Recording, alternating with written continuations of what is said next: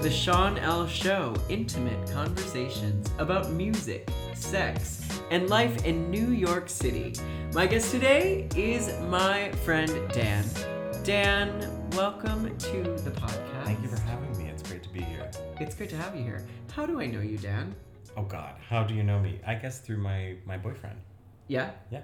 After he left his husband, he came to live with you out here in I mean, you Astoria. don't have to mention the husband. That's all right. Fuck the husband. No, He's I think it's very past important news. for my history. It's important for your history? Yeah, It sounds because- like his history. Hey, well, when I met him, he was still married. That is part of my That history. is true, but they were separated. Well, yes. But they were still married, which lasted far too long. This is just legalities. Do you know how long Bethany Frankel was married? Okay, hold on. No, I don't. I believe it or not, I do know who she is, but I don't For fuck how years. long she was married. For years. However, Also, Kim Kardashian and Kanye West are still married. That shouldn't be. what is Pete Davidson doing? Fucking the shit out of her. Yeah, he doesn't care about marriage. That's cool. I don't care about marriage either, to be honest. But marriage does give you a lot of benefits that are a bit of a struggle when someone's married to someone else. How? Wait, tell me about that. Hold on. Okay, Is he well- okay with you talking about this? Of course. We asked him I actually asked permission. You were there for you to be on the podcast. I if he mean, was you okay with it. can send him it before you post it and ask, is this okay? And he'll give you his. But my hunch That's is true. yes, he will not care. Okay, wait. How did it cause problems? Well, my boyfriend is currently living in Germany. No, we know that. Because I could not get him to stay here because he was married to someone else. I could have potentially taken Oh, you could have married him, but then yes, for him to be able okay. to stay here. Now, don't get me wrong. Yes. I am not a sucker for marriage. I do not give a fuck about marriage. Right. However, am I going to take advantage? This is, again, I'm talking about my mother being like the queen witch. I totally don't believe in the sanctity of marriage. I believe in marriage as being something that has something to offer me and my partners. And legally, as a paperwork, Oh, yeah. tax filing, And I would feel no guilt about a divorce because you Yes. stay with somebody as long as you're going to in order to get what you both want, right? Or what's Right. good for the two of you. Yes. And then if it's no longer working, why would you feel hung up about getting a divorce? I don't understand. Valid. Yeah. I see what you're saying. So the backstory for people listening, because we just were like, we dove right in. Wine bottles first. We were like, hello, listeners. So the backstory is your current boyfriend, was my roommate. Yes. He is a French citizen living in the U.S., but he was married here and Technically living in Germany now, separated. but was living here. Yes, Yeah. was living here when you met. Yeah. Separated, but still married. You met, fell in love, blah, blah, blah. He was still I married. wouldn't go so you that couldn't- far. Oh, God. We met and we had a great time. And This now, is so... I don't after even know. years, literally years, now I would say that we are actually in love. Years. Oh, my gosh. It's true. I don't believe in love in if you fall in love with somebody in the first 20 days you know them. No, I that's didn't say passion. you fell That's in love not in the first 20 days. But to the point that, so he had a job here. He didn't get his visa extended in time, so he had to go. But at that point in time, when he had to go, were he not married, you would have married him? It would have been an option. Can I say that's what I would have done? I don't know. But it would have been an option. And I wouldn't be living an international relationship at the moment, potentially. I think that's entirely fair. Yeah. Yeah, I do. I think that's entirely fair. Because you don't know because it wasn't on the table. Right. Correct. Okay. So your partner now lives in Germany. Berlin. Yeah. Berlin. We're talking gay stuff. Let's talk about Berlin. Sorry. Dan, the icebreaker question for this podcast, actually, it is, what are you listening to? What music is in your headphones? What? I don't listen to music. Sorry, I think I'm on the wrong podcast. Oh, shit. No, I have been listening to... The Cabaret original Broadway soundtrack? I wish that were... So there's actually a playlist on Spotify called Made in France. And I do have to say that I think the French are significantly better at pop music than we are. And it's just almost constantly going through my... I'll listen to Lucius, which we talked about earlier. Yes, I love them. Lucius. Yeah. I am so happy Are they Lucius... French? No, they're American. Okay. They started their careers in Brooklyn, I think. I think that's where they kicked, where they met each other. Don't quote me on that. I don't know. but that's where they started. In New York. Yeah, I'm sure they're best friends with Alicia Keys. Yeah. Yeah. Yeah, so of course, Lucius, God bless for working with Brandi Carlile and with Sheryl Crow, who is another one. We were talking about earlier about like my childhood music and how Alanis Morissette with her Cross-Eyed Bear, you know. Wait, can we tell this story? Yeah. I just found out this about you. Okay, so we were talking about lyrics and music of our childhood heroes. I was talking about riding in the car with my dad, listening to the Velvet Rope album by Janet Jackson, and all of the extremely sexual lyrics. And you brought up Alanis Morissette and all of her lyrics and the ones that you didn't understand. Yeah, my point was including that you need you need to be less concerned about your children or, you know, younger people hearing sexual innuendos or sexual themes in music, because chances are they're not actually understanding anything. Right. And you just need to be prepared. You just need to be prepared to respond to what they actually ask and do understand. Right. And my example was Alanis Morissette, You Ought to Know. Yeah. And she says, you know, you were concerned, what is a cross-eyed bear? Yeah, I was like, what the fuck What is a cross-eyed bear? The cross-eyed Why bear did the that you man gave give to me. her a cross-eyed bear? And all I could think about was that, like, Uncle Jesse... Is it Uncle Jesse? No. Uncle... it's the other one. What's his face? Dave Coulier. Yeah, Dave Coulier. I can't think of Uncle... Whatever. The man who lived in the basement. Creeper in the basement. Yeah. How he gave her, like, this goofy stuffed animal from the fair who had crossed eyes. That's... Like, why did he give her a cross-eyed bear? Yeah. And it's such a mishearing of the lyric that I didn't even understand what you meant when you said it. I was like, what are you talking about? Yeah. So now, for people that are still confused, what is the lyric? It's the cross-eyed bear. Like the that cross you gave bear. to me. The cross-eyed bear. The cross-eyed bear that you gave to me. You ought to know. Yeah. Yeah, that one. Not and the you cross-eyed thought it was bear. a cross-eyed bear. I totally thought it was a weird-looking teddy bear that she got at the carnival. Or that oh he my got God. At the carnival. I'm going to get a teddy bear from a carnival. Dave. Uncle Dave. Uncle Dave. Well, Dave is his name. I don't know what it was on the show. It wasn't Dave. I think it was Uncle Dave. No. I'm going to Google it. No. Well, we'll Google it later. It's not Dave. It's Jesse Stanley. I don't know. I don't fucking know. But it's not Dave. Dave is his real name. But it's weirder things have happened than having the actor. Correct. I love Lucy. But it's not. It just isn't. Dave Coulier played Uncle Joey. Joey, not Dave. Yes. Uncle Joey. Okay. I don't know who Uncle Dave is, but when you find out, Uncle Dave is the creeper you don't want to know. In the bushes, yes. All right, so this is a podcast about music and sex. We talked about music.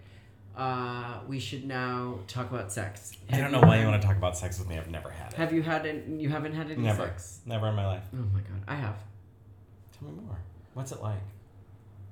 It's fascinating. Should I have sex? You should. Okay, well, I'm just kidding. I've had a whole lot of sex. Yeah. I want to talk about the most recent sex I've had. Can we do that? Yes. All right. I've had sex a lot.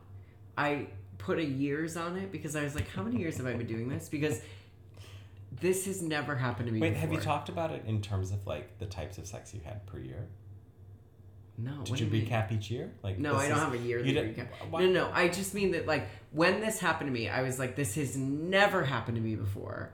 And so I was like, how many years have I been putting my dick in buttholes?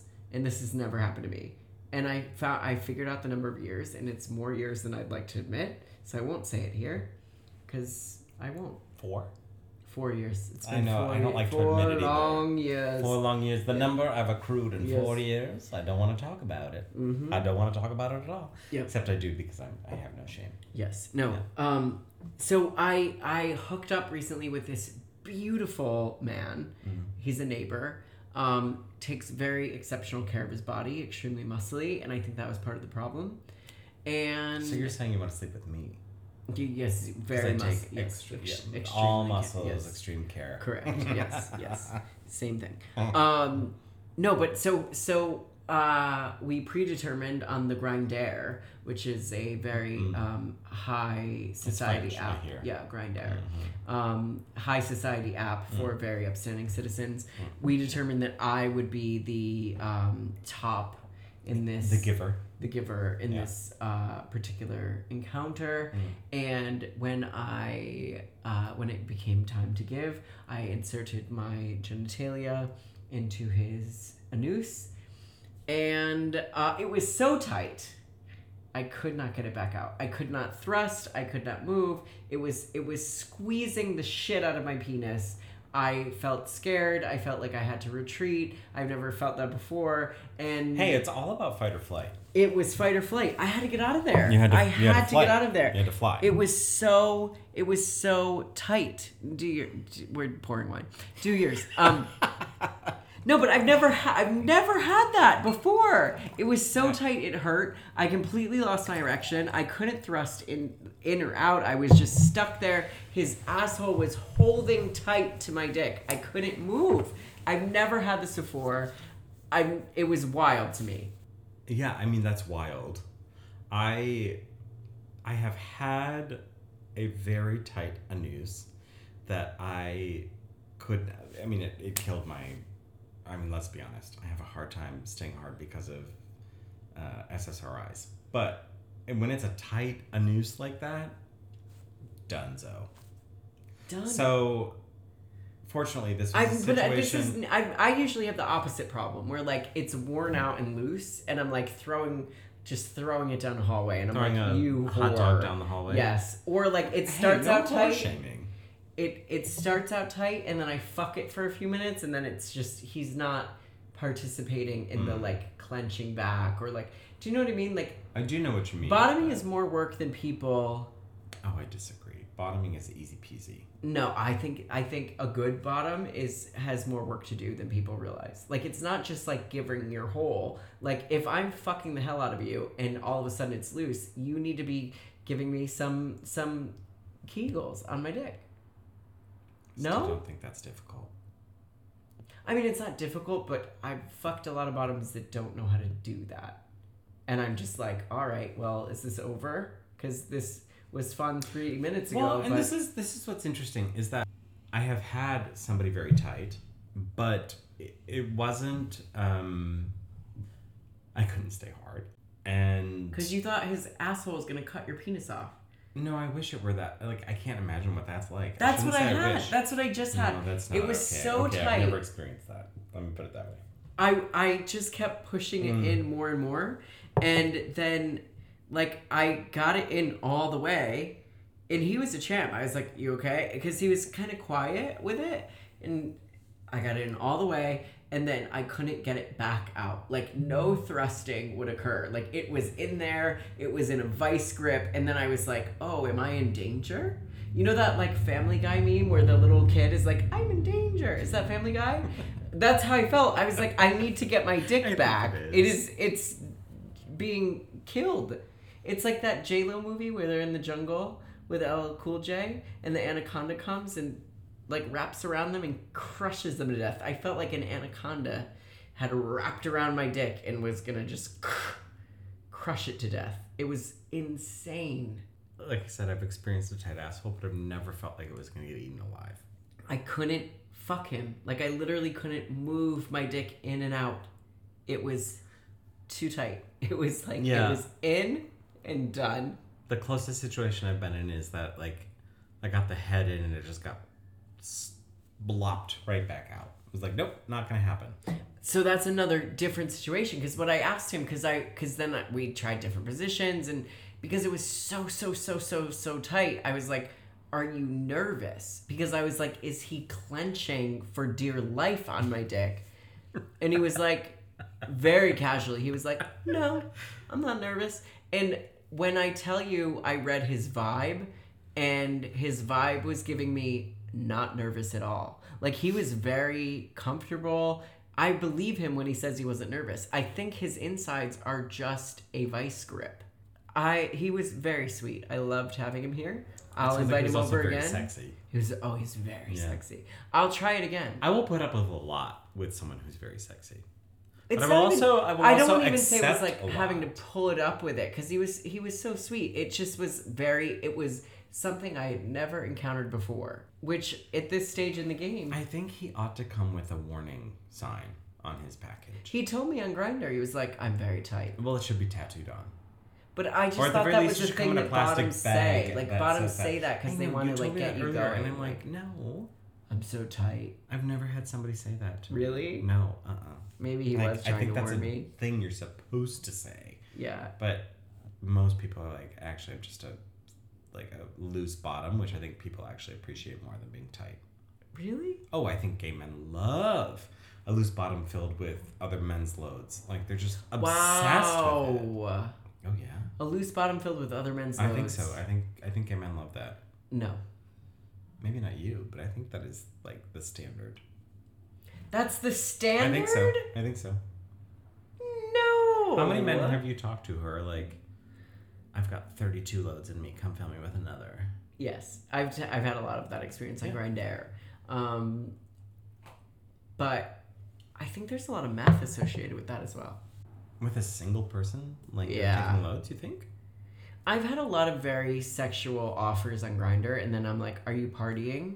Which I didn't even know what that meant when I moved to New York. Yeah. I had to figure it out. And then the answer is always yes.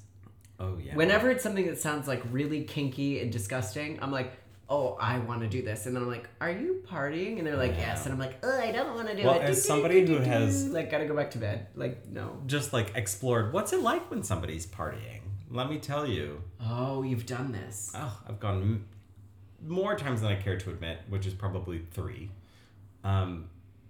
Because when you're laying there horny, I am, like, uncontrollable. And I'm just like, yeah, I'm going to go check out this hot dude.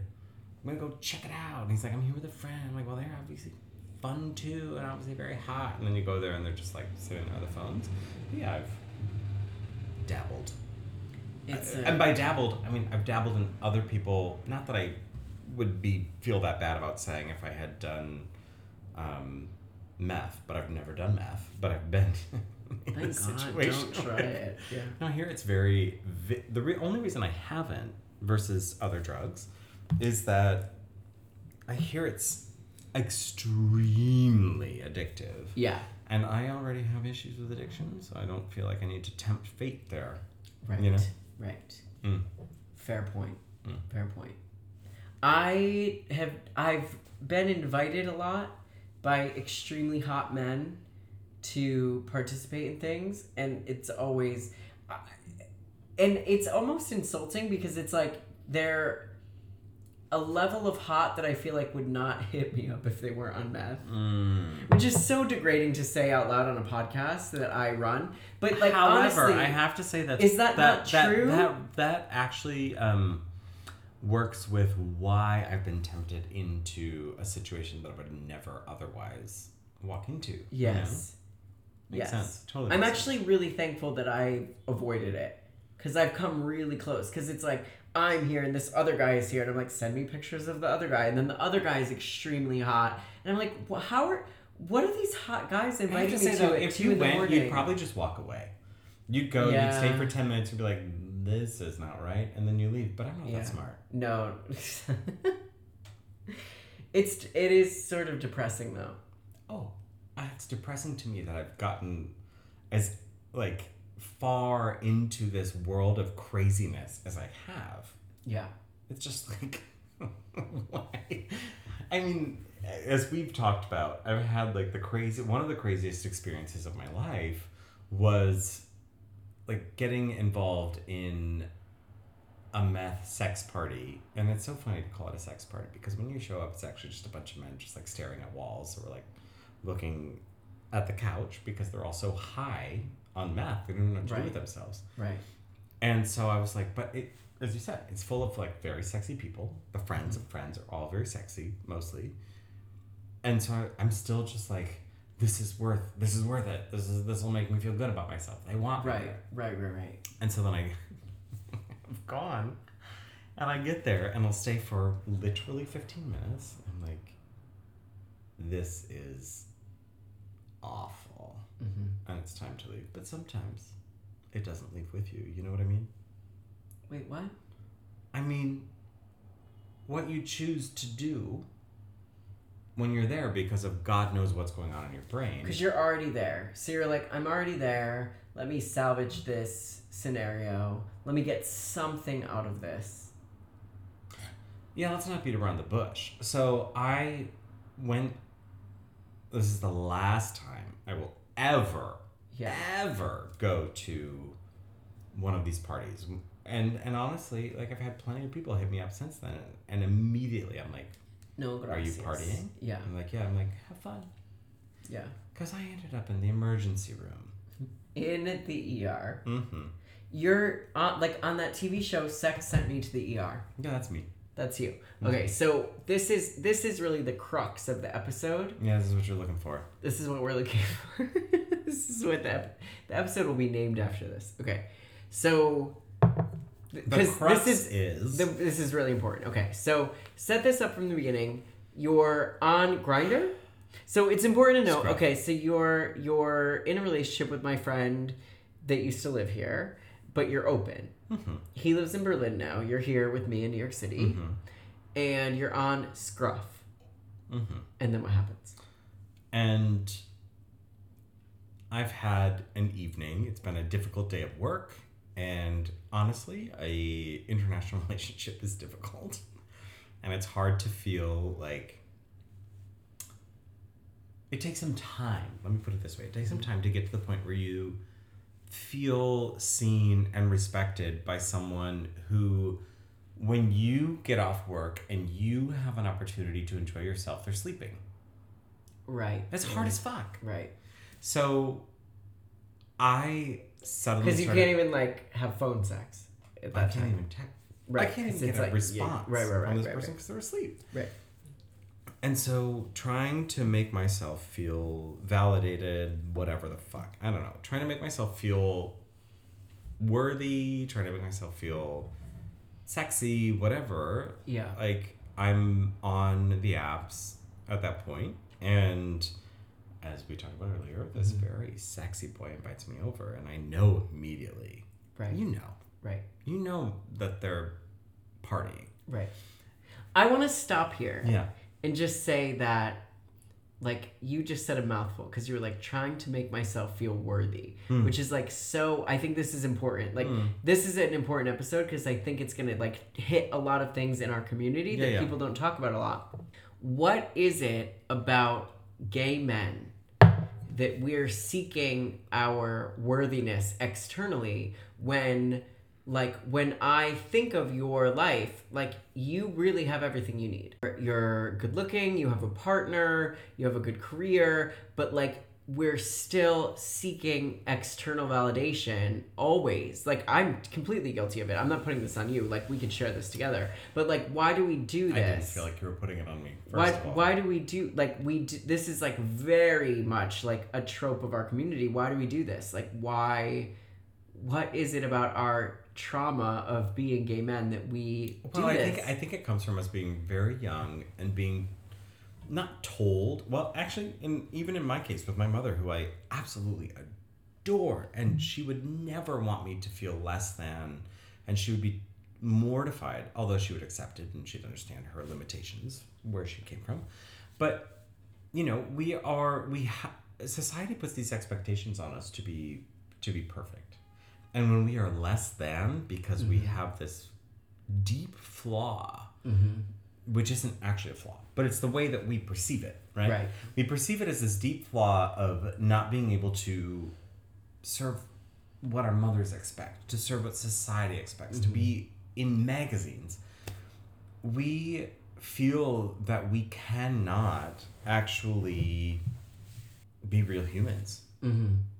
And we seek external validation to put us back into being worthy.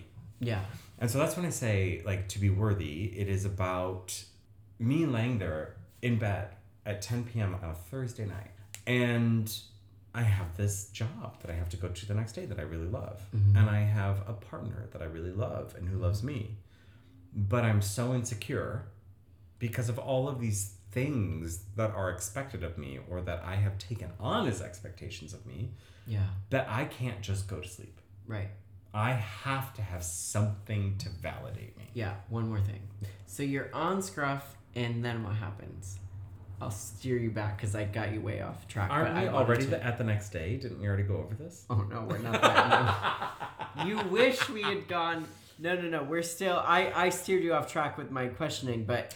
So you're on Scruff, and you're looking this very for... sexy... Yes. Man invites me over, and he shows me pictures of other people who are there, and immediately, like I said, I know they're partying. Right. Because this is like my the first MO. rodeo. Yeah. This isn't my first rodeo.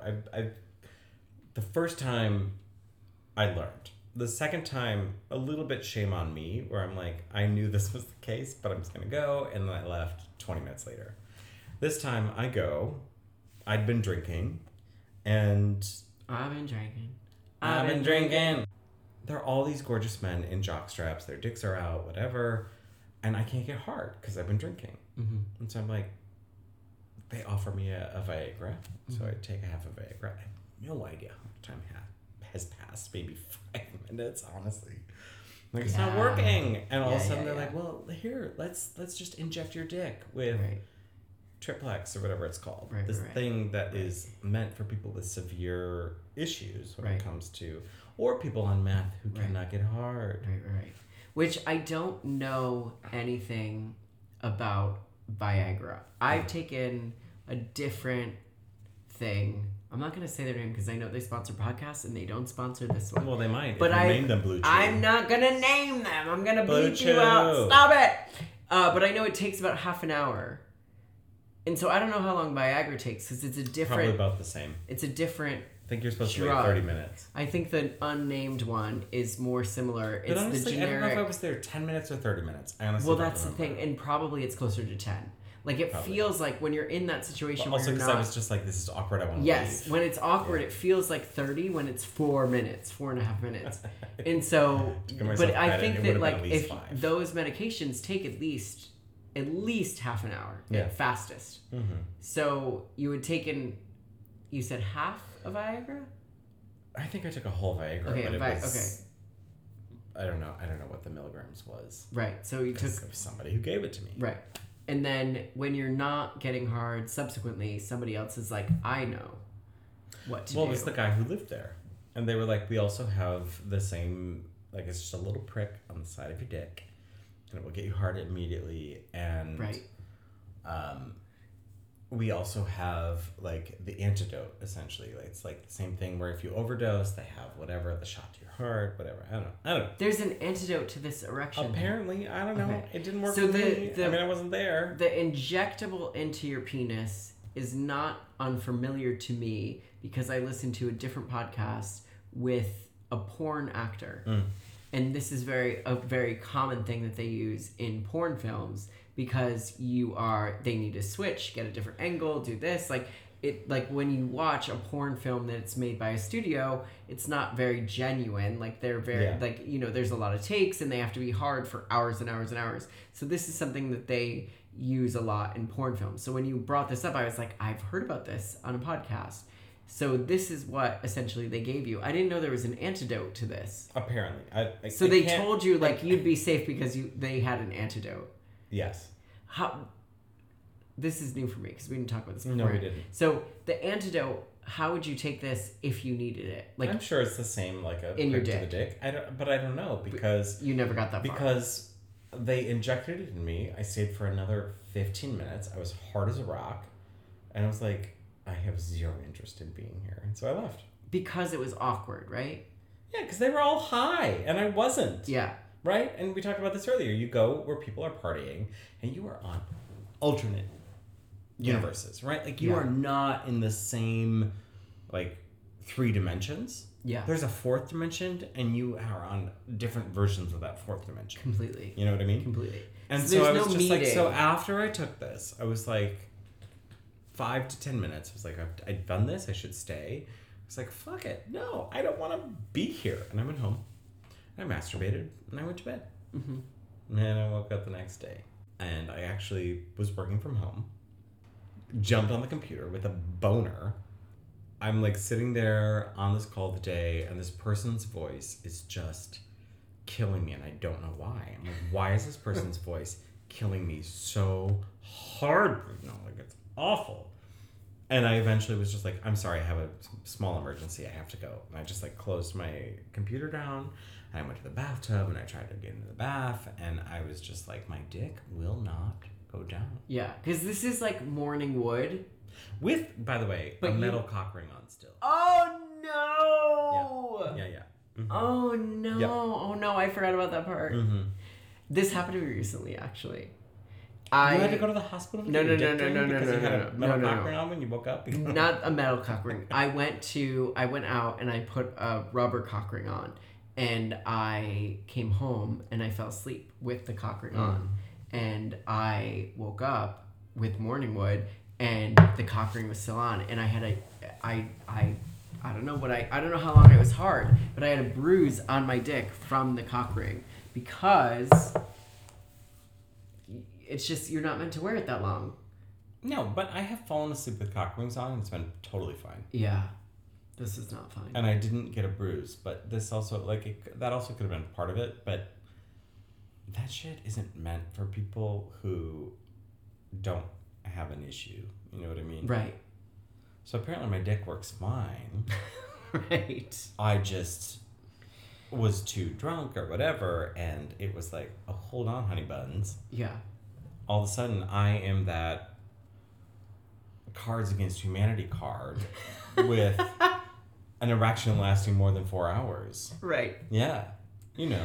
I feel like every man in the world has seen the commercials for erectile dysfunction. Joke, and they're like, right? if you have an erection lasting longer than 4, and we're like, who has, that's silly. That old man. Yeah, because it's like Al Gore in a bathtub. Yeah. So like, we didn't know that like in our 30s, this would ever happen to us because they market it like it's for senior citizens, but Honestly. like there's a lot of things like alcohol. I think my biggest thing generally is just talk to us like we're human fucking beings. You know what I mean? Yeah. Don't talk to me like this is for some 90-year-old. How many gay men do you know who take pills to help with an erection? I didn't know. I actually didn't know it was how many. But how many do you know? Thinking about it today. Not that many. Not that many. Oh, I don't think gay men talk about this. I would But just say the it's number of not- 30 to 40-year-olds Yeah. I know, especially in the gay community, who are gay community. Like, I say that like it's an actual thing.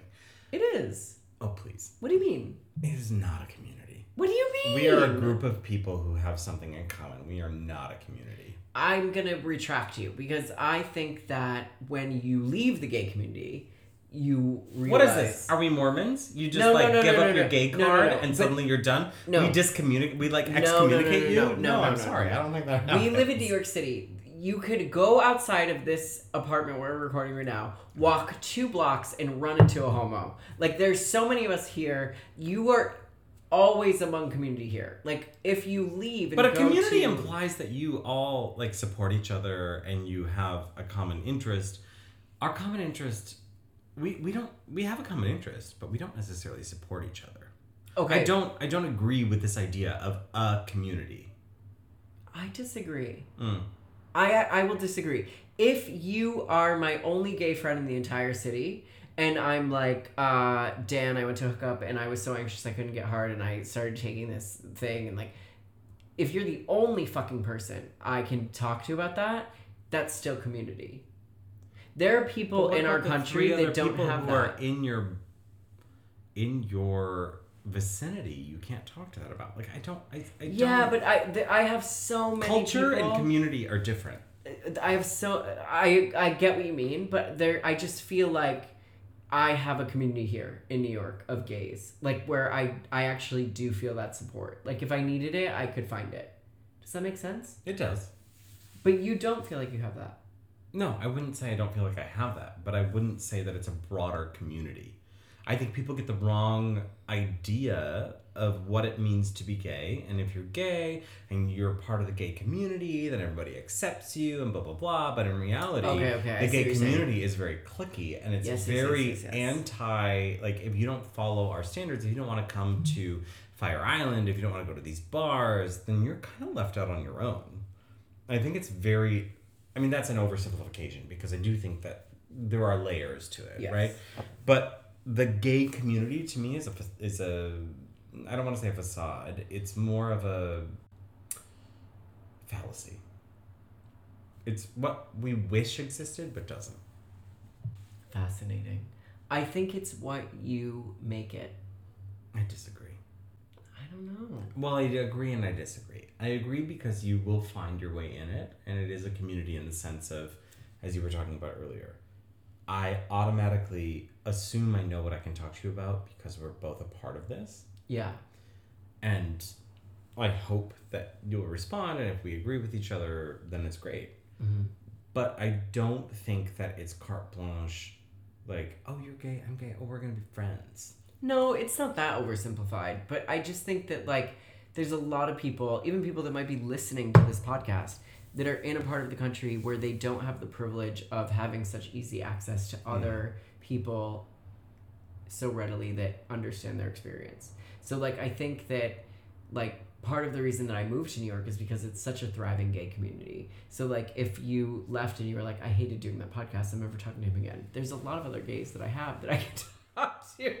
Do you know what I mean? I do. Like, it's just that, like, I just feel, like, Well, very supported here. And when I'm on Instagram and everyone's in Fire Island and I'm here going to work, I feel like, fuck, I'm really left out of this. It can make, it's a double-edged sword. It is. Like, there absolutely is this feeling of being left out of things always, and feeling like last night I wanted to go out. We had a big conversation. I was like trying to go to this circuit party and that one, and this one was sold out, and that one actually doesn't exist And I this called you as particular I was weekend. going to bed. And yes, and there is this crazy feeling of keeping up with the Joneses in New York Yeah. City that is unique to, And that's for everybody. It's not just gays. That's everybody. in New York. Absolutely. But when push comes to shove, when I remember when Pulse happened, and I went down to the West Village and I joined, just the silent protest there, and just being with other people that understood the particular hurt that I was feeling for these people in Florida that I don't know, that I'll probably never meet,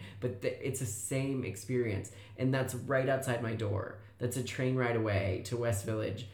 That is something, that's a privilege that I moved here for. It's part of the reason I pay so fucking much in rent, because that's not everywhere. Well, and I think what I would like to say is that I hear what you're saying and I agree with you. And I think there is this, at the very least, the surface level community of this is against what is expected of us as men. This is Right. against what is expected of us as human beings.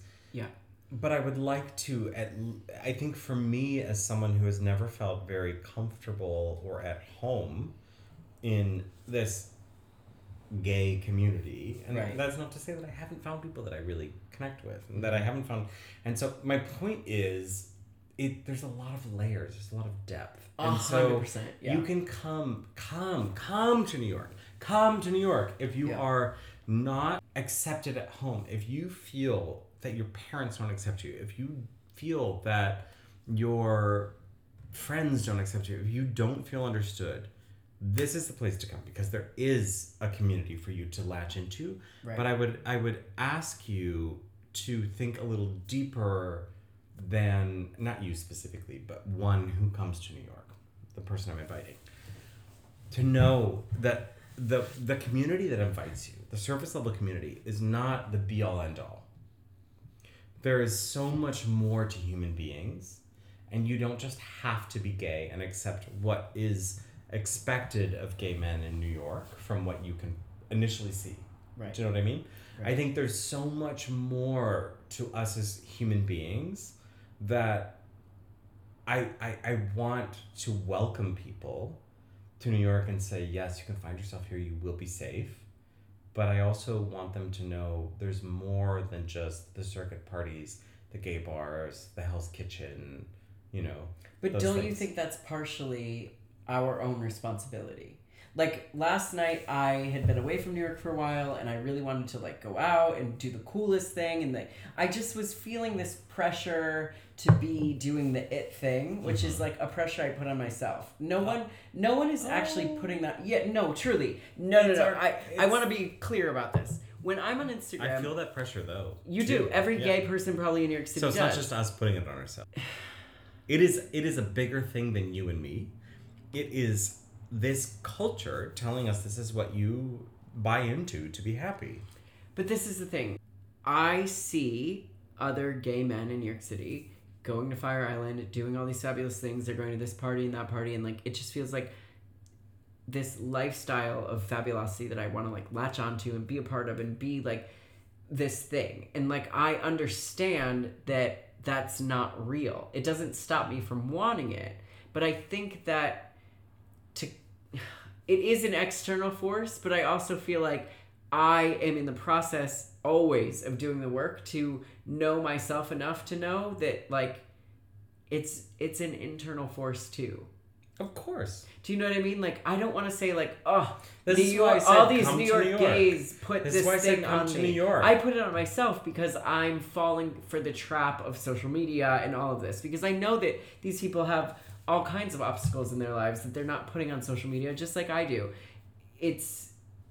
You have to be like solid like anywhere in the world but how that many you live. people living even in New York City are solid in their own selves?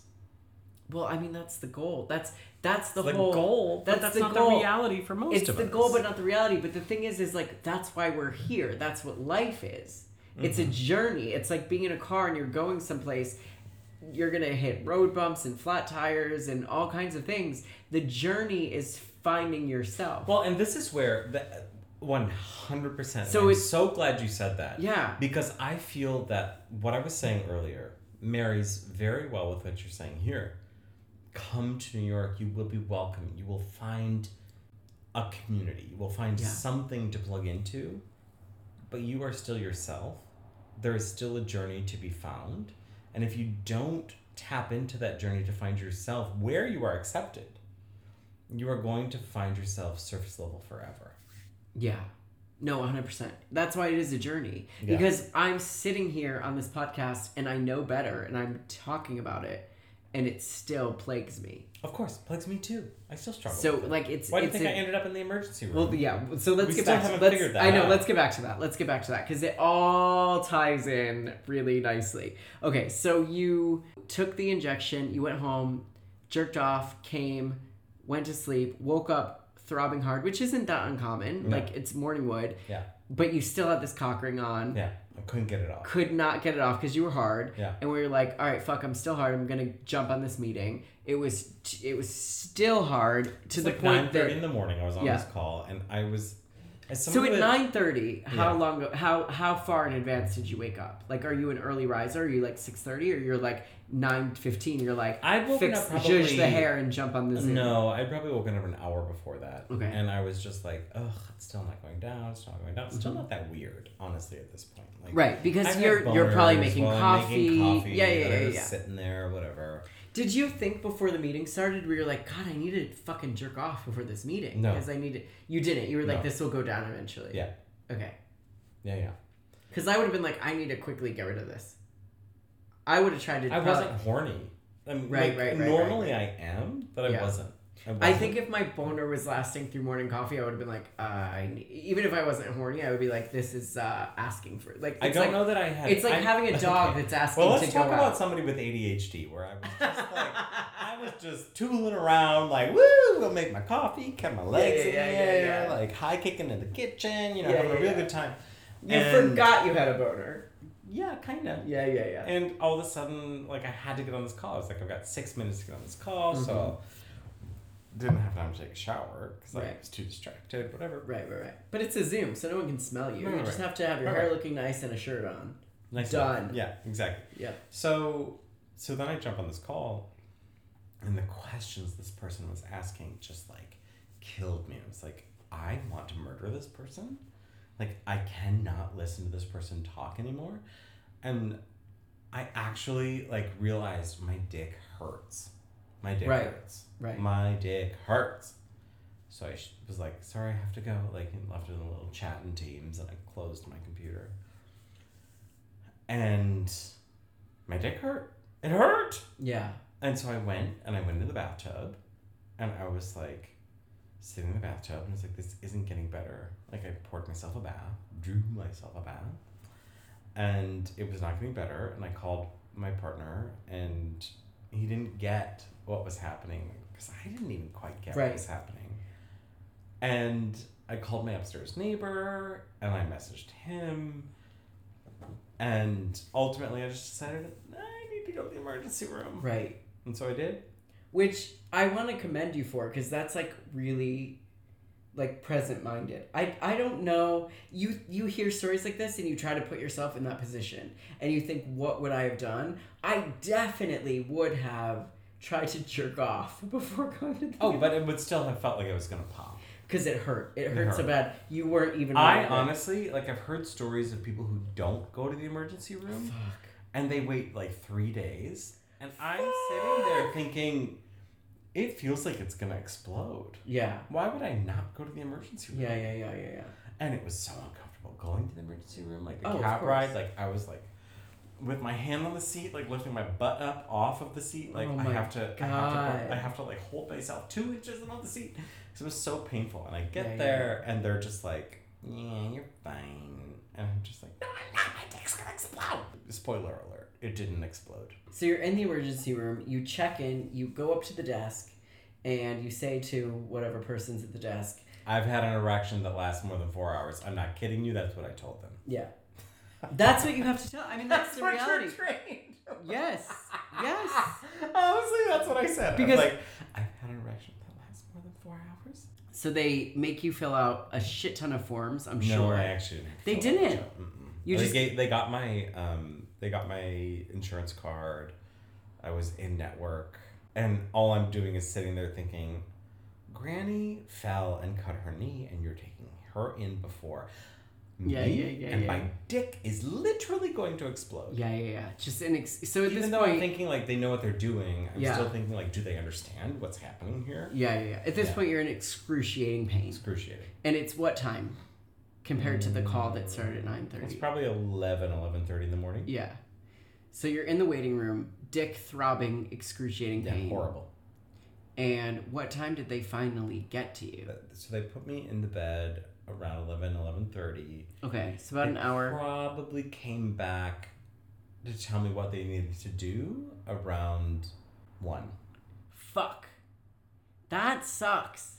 I said 11:30, so it was probably 12. An hour and a half? It wasn't that long. It was probably a half hour, honestly. Okay, it was probably a half hour. It was, that's actually good. They were very good. Okay, that's good. I will not. No, they were actually very lovely from start to finish. That's great. Okay, so at this point, you're okay. So just because I want to make sure we understand, you're in the ER, you're in a bed.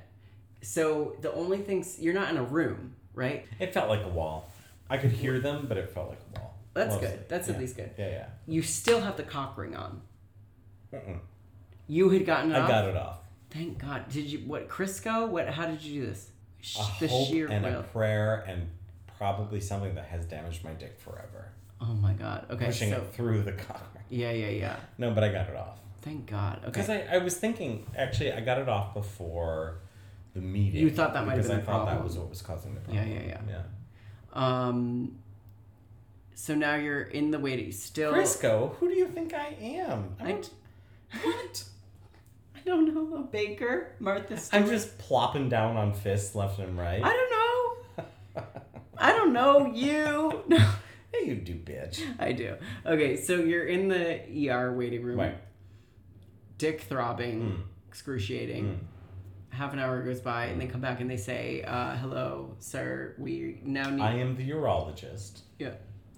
And I had already, by the way, the reason I went to the emergency room is because I had done research. And I read, when it hits this point, they actually have to drain the blood out of your dick because it is stuck. Yeah. Like, you have lost the ability to drain. Yeah. Shit has started to form in the drainage canals. We have to actually drain it out. Yeah. So I knew what was coming. So kudos to you, because I would have been crying. I would have been like, I would have been so freaked out. I'm not that kind of person. No. I don't like any medical things. I'm not like. Who likes I'm not very brave. Who likes them? Like, if you told me I had to go to the hospital to get my dick drained, I would do it because I don't want to lose my dick. You just spoiled the finale here. I mean, is that the finale? We didn't talk about my dick being drained yet. But you said that's what you Googled it. That's what had to happen. Oh, okay, fine. I would be crying. Like, for me, it's so much better to know what I'm in the mood for, or not in the mood, what I'm up for, like what's coming my way, what is on the menu, so to speak. And so that way I can just go and I can be like, no surprises. Either you're going to have to take my dick off, which I know we haven't gotten that far. I'm going to have damage and you'll drain it, which we haven't gotten that far, I hope, and they confirmed we hadn't. Or we're going to have to drain your dick. Right. Like, there was no other thing beyond that. So I knew what was coming before they told me. Right. And so they were actually very impressed. They were like, so you already know what's... We're going to do this? And I was like, yeah, I know. And so then they did the thing. Blood everywhere. I have never seen more blood in my entire life. As much detail on the podcast. I have let's just say. Yeah. If you don't have to, don't. Yeah. But if you question, go to the hospital. 100%. Go to the hospital. So that's why I'm really proud of you for being like, I would have gone to the hospital because my penis is more important to me than my of course scare, I don't my want fear. Go. But no. the thing, but I. So then you went home. Were there after effects, or you, as soon as it was over, you felt better? Like it was not recommended. Very gruesome, terrible. Oh, but I disagree. If you're in that situation, I recommend it. I mean, not recommended. Because it was to in the respond sense, to your first don't question. take half a Viagra or a whole Viagra and then get an injection. I don't like your shaming tactics. I'm not shaming you. No, what I'm saying is immediate relief. Wow. Immediate. It was so as awful as it looked, and they were like, just don't look because it will be better not to look. So the doctor left, the urologist left. They had taken care of everything. They were waiting for me for an hour to see how things turned out. And I hear a nurse walk by in the hallway and she's like, Who left this blood in the hallway? Oh my God. She cleaned it up and I was just like, me. But it wasn't me. It's not my fault. That's my dick blood. It's my dick blood. It was so stupid. It was so stupid, but it made me laugh because I was like, she doesn't know what happened in here. Oh, but So the urologist comes back and confirms that you're okay. Yeah, so they wanted me to keep me there for another hour plus, probably 2 hours, just to make sure that like it didn't go back up into like. Is that a possibility? Yeah. They drain it and then it pops back the fuck up and then you have to drain it again? I don't know. Like, to the doctors out there who know this better than me, I don't know if it's ever actually happened. But they told you that was a concern? Yes, that they would drain your dick out and then it would pop back up? Yep, they had to make sure it worked. Ah! Yeah, 100%. So they're like, perfectly flaccid. Thank you. Oh, well, he sucked it after that. Oh, perfect. Okay. That was perfect. He was so cute, too. Oh, I wish he'd sucked it. Stop. But he didn't. Because he probably... Wait, the guy that drained it was really cute? It was so cute. That's terrible. No, it was wonderful. I was like, thank God you're the one touching my dick. I didn't care. Because honestly, if he's as someone who's dated people in the medical field, they don't care if you come in with X, Y, or Z. Wait. The guy that drained your dick, you think was gay or no was gay? I don't know if he was gay, but he was cute. That's all I'm saying. Okay. Yeah. Because I think if I was in that scenario, I would want a gay guy to drain my dick. That sounds you like don't care. You just want your dick. No, I know. But it's just like I feel like there's. This is a good full circle. Going back to community, it's like there are things that are just like I see you, and that feels embarrassing to me. And so like it's like that man. I feel like he's not judging me because he's like. Whether he's done it or hasn't done it or whatever, it's like he gets it. It's on it. We're on a different frequency. It's like a fucking radio dial. We're on a different channel than the rest of the people. And so like I feel like if it's a gay guy in there that has to drain my dick, it's like at least he gets it. Let me tell you that this man deserves 125% credit because I had no idea whether or not he was homosexual.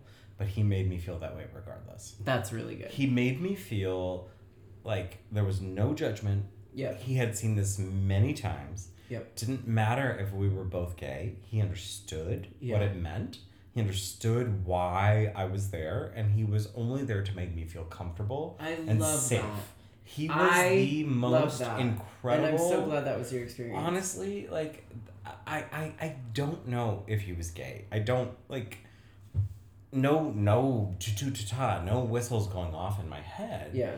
But he was just, I didn't get the sense he was, but he was just there to be a good human to support other human beings. And he'd seen this how many times, and he knew it was traumatic, and he was there to just be a calming force in a very, very uncalming situation. Yeah. You know? Yeah. So I wish I remembered his name, but he was just a fabulous, fabulous human being. Yeah. Who, again, like I said, I walked out and I didn't feel judged. I did not feel like I was lesser than. Nothing. It was, yeah, we've seen this and I know how to deal with it and here's what to expect. And are you okay? I love that. And he was just a really, really, really wonderful person. Yeah. I love that. That's what's needed in those scenarios. No judgment from start to finish. No judgment. Yeah. And honestly, I wish somebody would have judged me when I was waiting to get in so I knew how long that was going to take. Yeah. I don't know. Something like that. So you get home and, like, how soon do you feel better or normal? Long before I left. Before you even left the hospital? Oh, yeah. The moment after they drained it, like, I slept for 2 hours because I was suddenly, all this adrenaline was drained out of my body. You slept in the hospital. You were like... Well, they wouldn't let me leave, first of all. Yeah. But yes, I was just like, oh, because I did not sleep well. Because I kept waking up the night of with a boner that just kept, like, poking me awake. You would all like that, but it's not reality. You don't actually want that. Just, but, like... Don't wish for it. I think that, like, if I wake up in the middle of the night with a boner, I ignore it because I'm like, oh, it's just it's morning wood, and then you don't get to ignore it when it's like this. So so that's important because I think of it as like the way that I hear the story is that you didn't realize until like morning time. I didn't because I wanted to ignore it. I thought this is fine. I was stupid last night. I drank too much. I took this thing on my dick. It'll be fine. But the reality is, like, if I look back on it, no, it was not normal. It was not normal. Because I just think if I wake up with a boner, if I'm too tired to, like, address it, I'm going back to sleep. Because I just assume it's morning wood. I'm not assuming that, which is what I did when I left that cock but that's what I thought, too. I thought the same thing. And that's why I didn't, like... PSA, do not go to sleep with the cock ring on. I've done it a couple of times. Do not do it. But this is one of the times. Like, this is one of the times. Yeah, but I don't think it was the cock ring that caused that. Well, I wonder. Do you think... Because, all right, so you took the pill, you took the injection, and then you had the cock ring on. Do you think that the cock ring was a contributing factor? Because it was, like, keeping you hard in addition to the medications. Like, it was all, like, a suit. It probably did. Yeah. And also, I have a thick dick. I'm just going to say that. And my cock ring was too small. Make sure your cock ring is the right size. Fuck. Also, yeah, it was metal. Yeah, mine was rubber. So, like, if push came to shove and I couldn't get it off, I will take the scissors. Yeah. Metal, you can't quite cut off. Yeah, I'm not taking a machinery tool to that. No. Which is what, honestly, when I was going, I thought they were going to have to take, like, a saw to that thing to get off. And then I got it off before I got down there. Thank God. I'm literally clutching my pearls right now. Literally, I have pearls on my neck. Okay, we bought them earlier. And I am clutching them. Yeah. No. It makes sense. That's fucking scary. Yeah, but it all turned out all right. And I have to say, like, if something feels wrong, it probably is. Yeah. Go. You know your body. Go take care of that. Yeah. So you get home. One of my questions was, all right, you get home, you're in your apartment. How soon after this whole traumatic hospital experience, when was the next time you even got an erection or jerked off? Like, was it within a day? Or I was getting hard when the doctor came back to look at my dick. And I said, I'm sorry, like, all of this is happening. And I hope this is okay. Like, I hope this isn't a problem. But I'm getting a semi-erection with you. And he's like, oh, no, that's normal. That's fine. This is clearly not a problem. It would be, boing, if it were a problem. Were you getting a semi-erection because he was hot? Probably. That's so funny. And also because it was so much attention to my wiener. Yeah. And it was like all of the terror was gone and suddenly it was just attention. Life. Yeah. And again, this doctor was so sweet. Like I didn't get the sense that he was preying on me in any way. He was just Like, yeah, that's fine. That's normal. Yeah. That's not that. We don't have to cut that off. Yeah. Thank God. Jesus. So, so how soon after that did you ever jerk off again? Was it that day? Oh, probably that afternoon. That's and I could feel where the needle went in. No, like, I don't mean, like, I could feel it in terms of, there was no blood after that. When it was just, like, it never happened. It was over, yeah. It was over? Like, I could feel, like, scar tissue for approximately 2 weeks. Yeah. And then, boom, like, it never happened. So, this is the other thing that I want to say before we get off the podcast. There's so much more to talk about. We're done with the podcast? Yeah, these are you can come back. What else do you want to talk about? Feminism? No. I want to talk about okay, no, this is very important for gay men to hear. Because gay men are not feminists. I'm going to edit this out. This has nothing to do with what we're No, talking it absolutely has something to do with this. This is what I want to talk about on a future podcast. This has something to do with your boner. No, in a way it does. We'll talk about it later. But I want to talk about how anti-feminist and misogynist gay men are. I think that is... Dan, I'm editing this out. This has nothing to do with your boner. It doesn't matter. I think this is very important for us to talk about in a future episode. Gay men need to hear about it. We can talk about it in a future episode. That's what I'm saying. I want to talk about it in a future episode. So before we get off this podcast, though... Because it's such a traumatic thing. And... First of all, I also want to say, like, I appreciate you coming on the podcast to talk about this, because when I decided I was going to do a podcast, and I was going to have it be about music and sex, because those are my two favorite topics to talk about. I can talk about them for hours. I wanted it to be without shame and a place where gay guys talked about the things that they were experiencing, myself included, that I think that we don't talk about necessarily a lot. We've hit on a lot of those things tonight. And so I'm wondering, what do you think led you in the first place to that party? Because one question I have for you that I said to you in person before, we're in person now, we've had drinks. So you are in an open relationship. Yeah.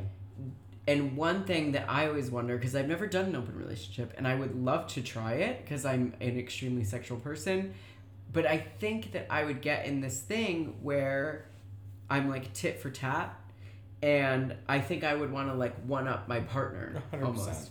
And so your partner's in Berlin, which is super gay, lots of sex.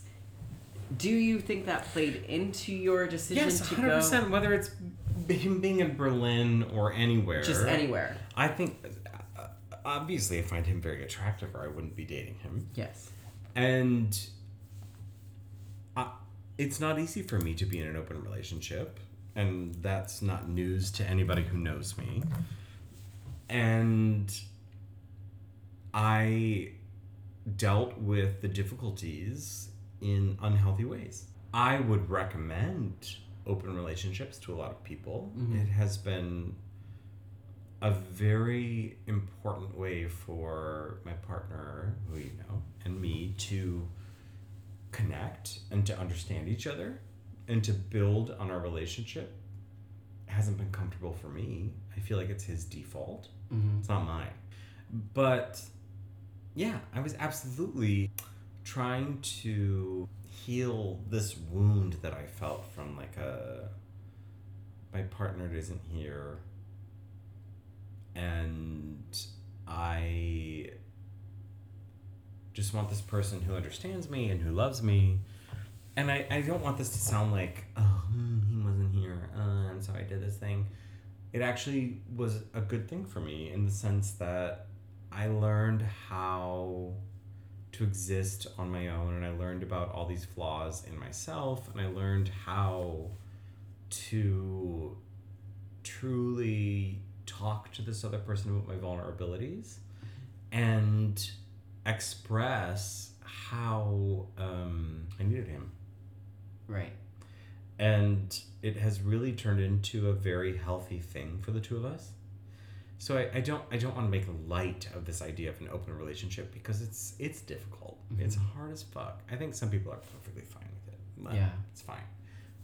Kudos to you, bitches. Yeah. I think it's very prominent in the gay community. I feel like I know a lot of people that jump into open relationships, and like if you look at the gay community, I think that you'll see people that make it work like swimmingly, like really well, and people that absolutely get like. Are they actually? Does it actually work? I wonder. I can think of people right now in my mind that make it work really, really well. But I wonder what's really, behind really well. that, because honestly, I think it's a lot of discussion.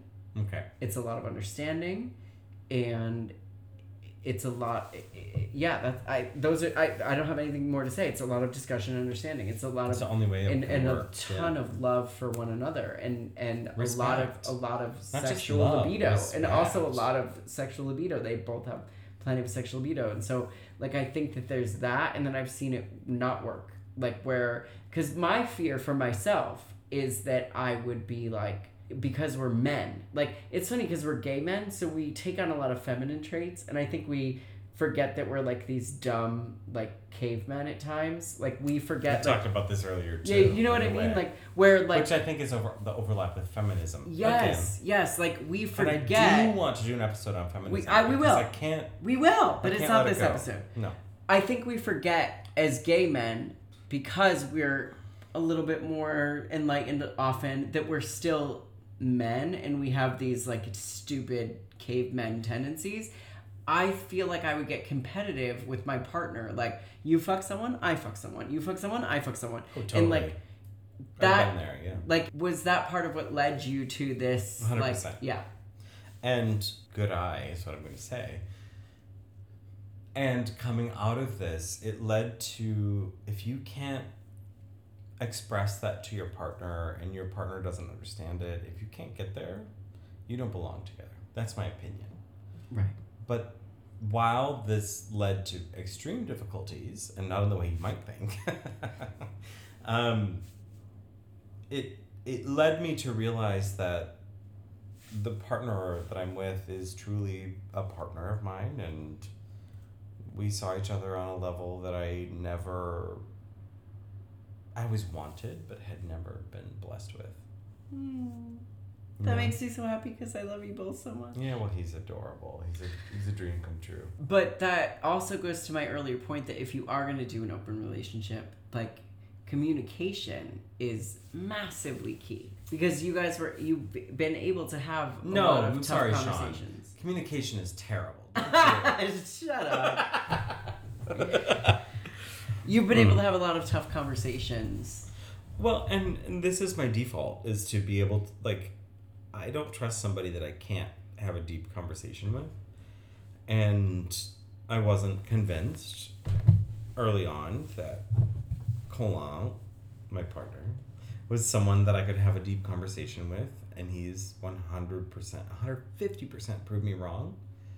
And has just turned into a great partner, you know? Yeah. So it's all about communication, 100%. If you don't have communication with your partner, it's all. Yeah. I think some people could live with that forever because they're too involved in their own lives and they're just happy to be with someone else. But the reality is, if you want a meaningful relationship, communication is where it's.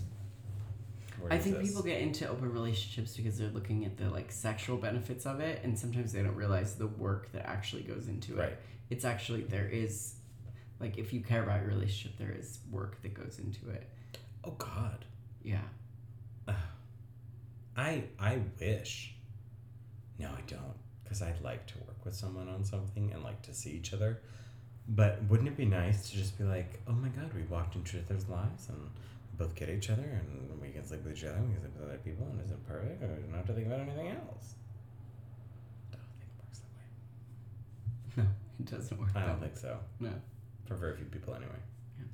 Well, goodbye. It's been lovely to talk to you all. I love you all. Boo boo. Bisous. All right, I think that's everything we need to say. Bisous, bisous. Thank you for being here. Thank you for being brave to share this story because it's super, super vulnerable. Why do you think we're drunk? Well, fair. But I did ask you 150 times if you were okay because I wanted to make sure because I care about my guests and not I don't want to ever exploit anyone. Because I really do think that I just can't shut my mouth, Sean, you know? You can't, but I actually think that it's worthwhile. Like, I actually think this is like, these types of conversations why part of the reason why I want to start a podcast. Yeah. Because, like, gay men don't always talk so candidly about Yeah. these things, and they're super fucking important. Right. And so I really thank you for being vulnerable and having these conversations with me. Over a couple thousand glasses of wine. A couple thousand. Yeah. I'd say it's been at least 10,000.